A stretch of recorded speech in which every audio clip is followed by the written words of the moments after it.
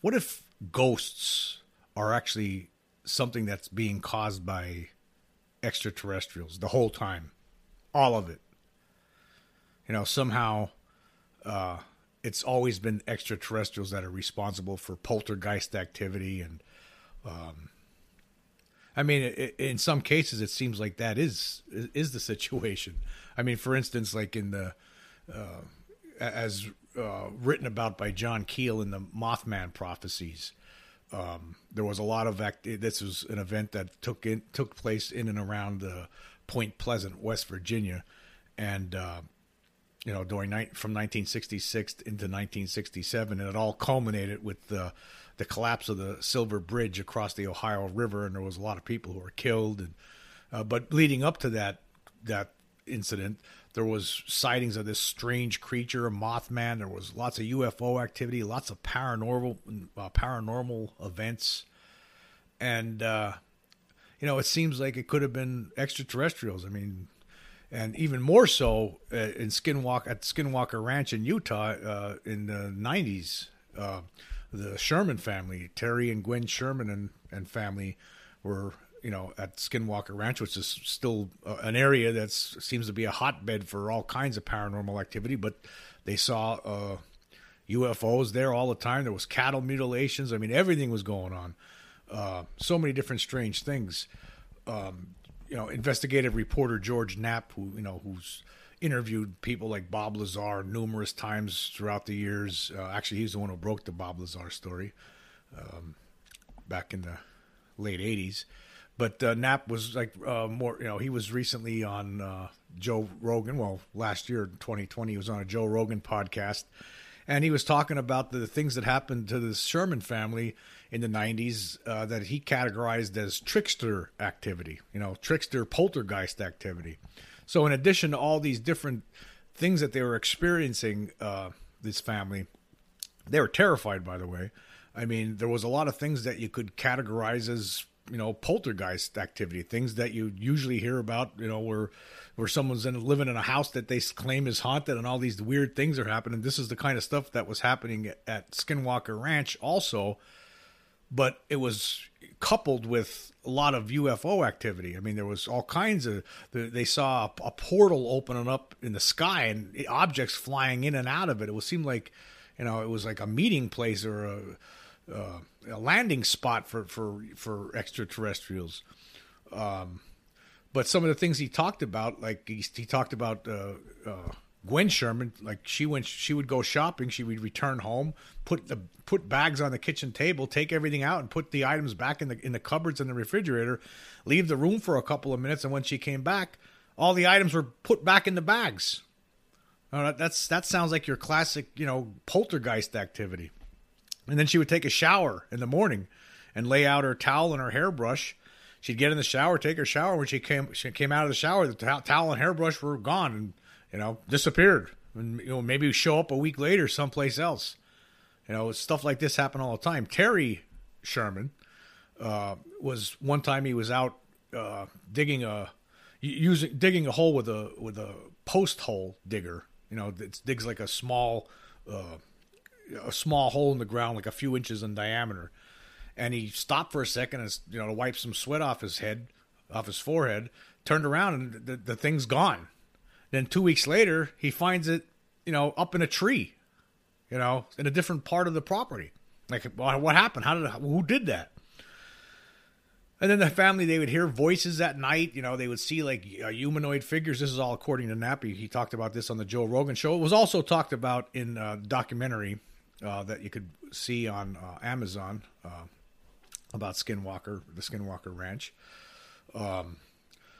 And they would hear voices. There would be humanoid shapes they would see. They would hear footsteps outside the house, inside the house. It was just a lot of crazy things. One of the craziest things that happened, the one time they were going into town to go shopping, and they're going to be gone for a half hour. And, they had these prized bulls, four prized bulls. They had them in a corral. And actually, because of all the things that were happening, they had some cattle getting mutilated, some cattle disappearing. A lot of their pets were getting killed or disappearing or getting mutilated. I mean, they get cats that would get mutilated. They had dogs that would get disintegrated, basically. All kinds of crazy stuff. But they had these four prize bulls, and Terry was, said out loud while they were driving out of the ranch into town. He said, "God Almighty, I hope nothing ever happens to those bulls, because then we're sunk. We're sunk." That's their bread and the bread and butter.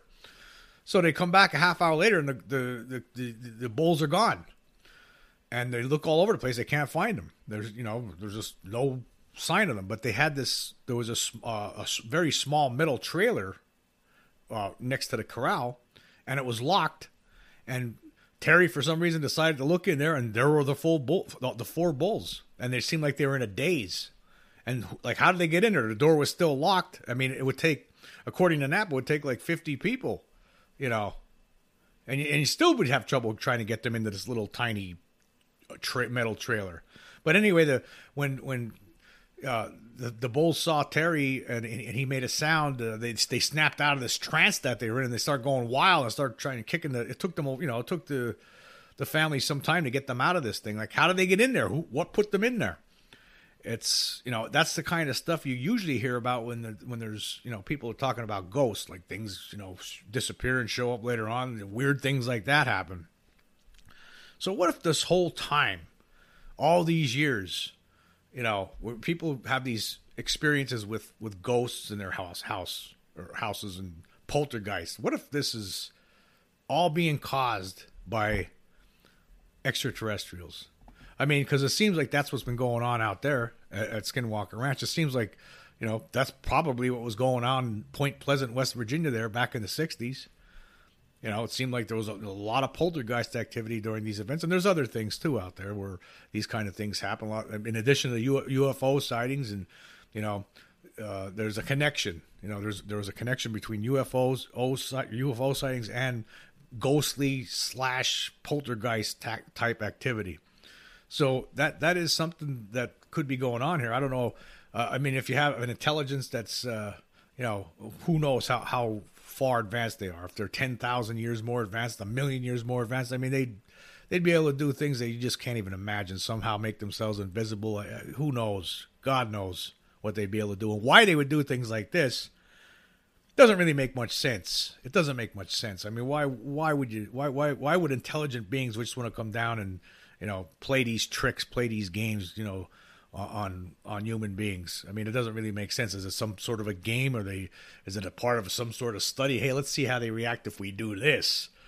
Are they just, taking advantage of the fact that a lot of human beings are spiritual. They believe in God and they go to church and they have religion. Are they just, exploiting that for this purpose, so trying to play a game with them for some reason? I mean, I don't know what the explanation would be, but if that's the case, if that's they're doing these things just for a game, I mean, that's pretty sad that a highly intelligent race would stoop to that level to play these terrible games on people. I mean, you hear lots. I mean, there's so many different things on TV and so many different books and articles written about ghosts and stuff, and people who claim their houses are haunted. And you feel, if these things are really happening, you have to imagine that some of these people are lying, making it up for whatever reason, for money. I know some people believe the Amityville horror was a big fake, but there are still people in the family that claim that things really did happen there. What if those things that happened there were being caused by extraterrestrials? Let's just take this as an example. What if the Amityville horror was actually, what if the culprit behind this wasn't Satan in the basement, but what if it was extraterrestrials? What if, extraterrestrials were visiting the family that lived there before the Lutz family? The family the DeFeo family, where Ronald DeFeo went around and killed his sisters and his mom and dad, and then got arrested, and he's claimed the devil made me do it, and he's still in jail right now. But what if they were visiting that family and knew that those things happened, and then the Lutz family came in and said, "Hey, let's screw with this family. I don't know. Or maybe they just figure that maybe aliens are smarter than we give them credit for. Maybe they could read newspapers. You know, maybe they know more about us than we know about us somehow. You know, maybe they're able to collect data a lot better than we are about us than we are, and can follow us a lot closer than we were able to follow ourselves. I mean, there's news stories that come out all the time. We can't follow it all. But what if you're an incredibly intelligent race? You would have collection methods that would far surpass anything that we have. You know, you'd have some sort of database that could really narrow things down and you know, I don't know. It sounds insane, but it's possible. It's possible that poltergeist activity, ghost activity, haunted houses, all these things really could be caused by extraterrestrials just playing games, you know, for whatever reason, for fun, for some sort of experiment. Who knows? But yeah. Okay. Now moving on. Actually, now I had two strange experiences. Now, one of them happened I guess, 2016. There was a death in 2017, excuse me. There was a death in the family, and it was someone young, and that person really died before he should have, and you know, and it was a terrible, terrible time for our whole family. And you know, after the viewing and the funeral was when it all came to an end, it was a terrible time. And I remember at the day of the funeral, and then the dinner afterward, and I finally got home. It was all over, and I remember sitting there in a chair by myself. And I was at my house, and I closed my eyes, and I could see, like, it looked like the most horrifying demonic faces you could ever imagine. I can't even imagine, like, the detail of these things was just incredible. Like, every time I closed my eyes, sitting in this chair, like, I could not. I mean, it was like all these hundreds of faces, like, floating around, moving toward me, looking at me. Incredibly horrifying. I mean, I can't even imagine, like, Hollywood being able to come up with these kind of things. It would be people would be running out of the theater. It was so frightening. They were so horrifying looking. It was something you couldn't even imagine. I don't even know how I could have imagined it. And man, I was scared. It really scared me. I sat back a few times, and every time I closed my eyes, I could see these things. Now, I just was assuming I'm assuming at the time that this must be being caused by the stress of this whole past week. You know, the whole week that it just went through, and it's just all coming down. For whatever reason, this is some kind of a end result of going through what I just went through. You know, the whole family went through, but I just. It was scary. It was frightening. And but a few days later, I was talking to my brother-in-law, and he told me that the same thing happened to him, but not the day of the funeral. It was a different day when he had gone to the funeral home to talk things over with the funeral director, and to see the body of this relative. And he said when he got home that night, he said every time he closed his eyes, he saw these demonic, horrifying figures in his, same thing that I was describing. He said it was unbelievable, like incredibly evil, satanic. It was just incredibly horrifying. And, again, I mean, I guess I was thinking, well, maybe, he, was having feeling the same kind of stress I was having over this. And, and that day he was seeing these things. And again, it was, the same, it happened, like I saw them the day after I was at the funeral home for the service. And, and then I got home and I saw these things. He saw them the day he went to the funeral home, and, before the service, a couple of days earlier.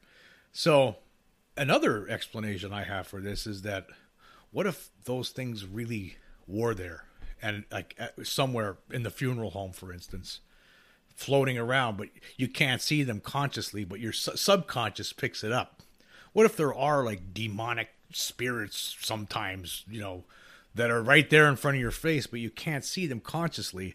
And then, you know, I did not see them until I finally get home that day. Then when I close my eyes, my subconscious is finally letting loose and saying, this is what you just saw, buddy, right in front of your face, but you didn't see them consciously.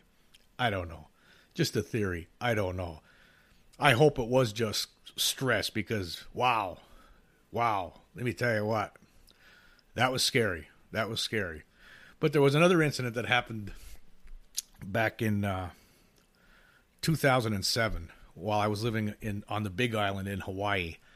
And this incident, I believe, was, you know, after many years of thinking about it and after hearing about Skinwalker Ranch and the poltergeist activities that accompanied the UFO sightings and UFO activity that was going on at Skinwalker Ranch in Utah, I come to believe that this was whatever happened in Hawaii was basically the same thing that was going on in Utah and Skinwalker Ranch. Anyhow, when I had this place, it was pretty much in the middle of nowhere. It was a house called Paradise Park. It was near Hilo, Hawaii, on the Big Island, and it was basically a house in the middle of nowhere. It was off, you know, you drove on a small highway to get there, but then you had to get off on a dirt road and drive on that for a few miles, and then there was another dirt road leading into my property. And all the houses in this area are built on stilts. They're basically, you know, they're raised up on stilts because it's like tropical rainforest. You know, it rains a lot there, very heavy. So you have all these buildings have to be on stilts. But anyway, from a friend that I had in Hilo, he had a dog he was getting rid of. He had, you know, some dogs, and there was this big dog that he had. It was grown. It was still puppy minded, but it was grown, and it was a female dog, and her name was Goldie. And he was going to take it to the pound, you know, unless I wanted it. And I said, okay, I'll take the dog. And this dog was wild. I mean, this dog was pretty uncontrollable. It was very hard to keep her under wraps. Goldie was part Jack Russell Terrier and part whatever else, I don't know. She was a tall dog. She was a big dog, but she had a golden color to her. But I don't know what the other half of her was. But she was a very nice dog. She was friendly, but again, she was very wild. I remember the one time, in fact, I was taking her and the other dog I have to an area near my house, near the ocean, just to take a walk. And this dog, I was driving a couple miles an hour, and she jumped out the window while I was driving. I mean, I was actually thinking maybe I need to take this dog to one of those places that could help train her, because I was having a lot of trouble. I had to work, you know, 10 hours a day and then come home, and I just didn't have the time, I guess, this dog was just so frenetic, right? So, but the one week, and it was probably a few weeks after I had her, first got her, maybe 3 weeks or a month maybe, and it wasn't that long, and I had to cut the grass around my house. So cutting the grass in Hawaii is not like cutting the grass somewhere else. I mean, you couldn't use a lawnmower. You have to use a weed whacker because the terrain is so rough. It's all lava rock, and like weeds are growing out of it. And you couldn't if you do use a lawnmower, you'd destroy it within 2 minutes. Okay, so I had a weed whacker, but I didn't want to leave the dog in the house because it was so wild. She'd tear the place up, you know, listening to the weed whacker. So unfortunately, I had to bring her outside with me, and I had this long chain. So I connected the chain to her collar and took the other end and wrapped it around one of the posts, one of the stilts that hold up the house, and then clicked it together. You know, the little metal clip. I wrapped it around the post and then clicked it into one of the links. And she was on this chain, you know, good. I mean, she couldn't get out. She was, you know, trying to tug at it and stuff, you know, especially after I started up the weed whacker. That freaked her out. So I'm start cutting the grass, and she's going crazy on this chain. And I'm like, it's not gonna hurt you. Don't worry about it, you know. But this sound of it was just driving her crazy. She's jumping around trying to pull on the chain. So I just tried to ignore it, tried to get done as fast as I could. And I went under. There's weeds growing under the house. I walked under the house and I started cutting some of the weeds under the house with the weed whacker. And then I turned my back for like a second. When I turned around, the dog was gone. So naturally, I assumed, well, she must have been so scared and so upset that she ripped the chain and took off. So I had to stop what I was doing. And I start looking around. Like, now all around the perimeter of the house was this really dense, low to the ground, like maybe knee high up to chest high, heavy brush, almost gorse like, really dense. It's really hard to try to walk through this stuff. I mean, you just couldn't. I mean, it's impossible.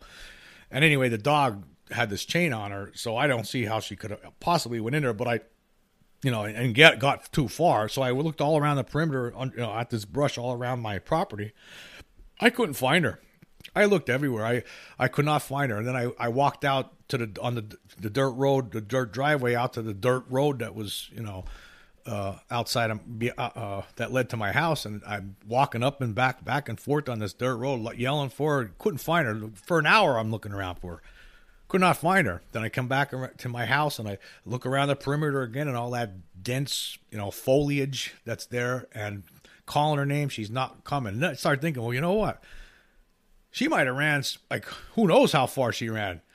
Maybe somebody picked her up and dropped her off at the SPCA, because it was, about over an hour had passed by this point. So I actually, took a ride to the local shelter, the animal shelter, and I asked them if, I gave them a description of the dog, and they said, no, nobody dropped any dog off. So I went back to my property. I spent like another hour looking. Altogether, I was looking around for this dog for about 2.5 hours, and I finally gave up. I gave up, and I just sat down on the step of the house, and I was like, wow, she's gone. I don't know where she went. And right when I sat down, I started, basically gave up. The dog right across from me. She rose right up from this foliage that I just looked into like 3 or 4 times, just in the last 5 minutes. It was almost as though she was there the whole time. And surprisingly, the chain was still connected to her.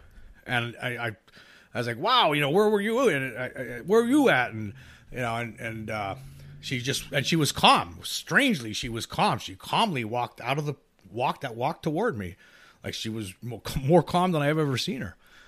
And but then the strangest part came, was that loop on the other end of the chain that I had wrapped around one of the posts was still there. Was still connected. Like the loop was still connected. Like how did that happen? Somebody would have had to do that. I mean, the dog can't unhook a link like that and then reconnect it. So then I decided, well, maybe there must have been a spot somewhere along this post, where I connected the dog, and maybe there's a space somewhere and that loop, she was able to get away, and that loop went through that space, but there was no space. I checked it, went into the ground. Then I think, well, maybe it wasn't this one. I checked all the other post that I possibly could have been. Maybe I was thinking. Maybe I was thinking it was a different. Maybe I actually tied her to a different post. And I checked every post, went deep into the ground. So I had no explanation for it. I to me it was almost as though a ghost did it. I mean, now when I got to the Big Island, there were a lot of stories you hear about night marchers or night walkers. Some ancient Hawaiian tribe that, a ghostly tribe that, treks around the island, and if you get in their way, they'll kill you, and all kinds of stories like that. I didn't know what to think. There was really no explanation for something like this. It seemed like it was poltergeist activity. Basically the dog disappeared right in front of me, and then reappeared, 2.5 hours later, and right in front of me. And it was amazing. But again, the most amazing thing about it was the other end of that chain. It was still in a loop. It was still connected. It was incredible. And there was nobody there. I mean, it was broad daylight. The sun's shining. It's a beautiful day. There's nobody else there. I'm there by myself.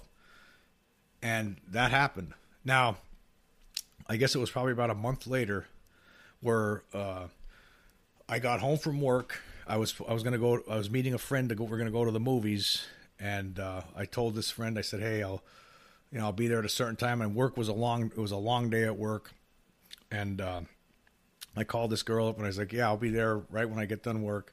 So I went home, and the movie was going to be starting soon, and I felt bad for the dogs, so I brought them out, and but I really felt bad for Goldie because she was stuck in the house all day, and here I'm coming home and I'm just letting her out, and then I'm gonna leave suddenly, and I made a big mistake. I was thinking, you know what, I'm not gonna put her back in the house. I'm gonna let her out here.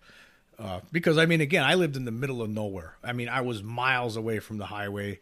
There was hardly any vehicles that ever rode around there. And by this point, I was letting her out a lot, and she was, go out and come back, and I didn't really have anything to worry about. So I figured I'd just leave her outside. She'll be okay. She'll be good. And I remember I was leaving. I said, "No, don't, just stay right there." And I remember I was driving out of the driveway, and I could see her. She was still sitting there looking at me. So I got on the dirt road. It was getting dark out by this point. And I got on the dirt road, and I had to drive a few miles to get to the highway. And I get to the highway, I'm driving on the highway a little bit, and all of a sudden, this loud, sound went off in my left ear. Nothing like this has ever happened. It was like a form of tinnitus, but incredibly loud. I never had something like this happen before or since. In my left ear, it went off like, wee, like really loud. In fact, it was very upsetting. I remember looking around like, what the hell's going on here? So I went to this movie. I met this girl. We went to the movie. The Mist. It was Stephen King's The Mist. Very depressing movie. Anyhow, I got back home, and I was looking for the dog. The dog's not around anywhere. Can't find her. This was the night before Thanksgiving, and I couldn't find the dog. And I'm calling her for a while, and I just couldn't find her. I was thinking, oh boy, I screwed up. She took off, and who knows where she's at, And the next morning, when it got bright out, I drove around all morning long trying to find her, and then I found her on the highway. She apparently followed my car all the way down that dirt road, all the way to the highway, and then must have got hit by somebody. She was laying on the side of the road. She was dead. It was a terrible Thanksgiving. And I remember that my property would have been too difficult to try to bury her there, so I took her to this girl's house who I'd gone to the movies with the night before, and we buried her on Thanksgiving that day. It was just a sad way to spend Thanksgiving. I still feel terrible about it. I made a mistake. I should never have let the dog out like that. I thought she would have stayed there. I never thought she would have followed me. However, the implications of all of this. What happened? Okay, how did that sound go off in my ear? It was almost as though, when you go back, it's like, okay, I'm driving up down this highway. The sound goes out. It would have been if she would have followed me to all the way to the highway, and you time it with when the sound went off in my ear, that would have been okay. She's getting hit by a car right now. It would have coincided with that. She must have followed me all the way to Hawaii and ran out into the highway and got hit by a car. And it's like, how did that? Like, why did that sound go off in my ear? Is it something? Was it? Did something happen when she disappeared the month before? Did something happen? Did aliens do something? Or did they have us connected somehow? Like, you wonder what was going on, or was it maybe all of it was poltergeist activity? I think it's all. I think I think all this had something to do with extraterrestrials. I don't know if it was. I just don't think it was poltergeist. I think it was extraterrestrials. After learning about the things that happened at the Skinwalker Ranch, this sounds like the same kind of stuff. These trickster kind of activities. But again, it's very unfortunate how this story ended. It's very troubling. I really like this dog, but and I feel terrible at how it ended. But yeah.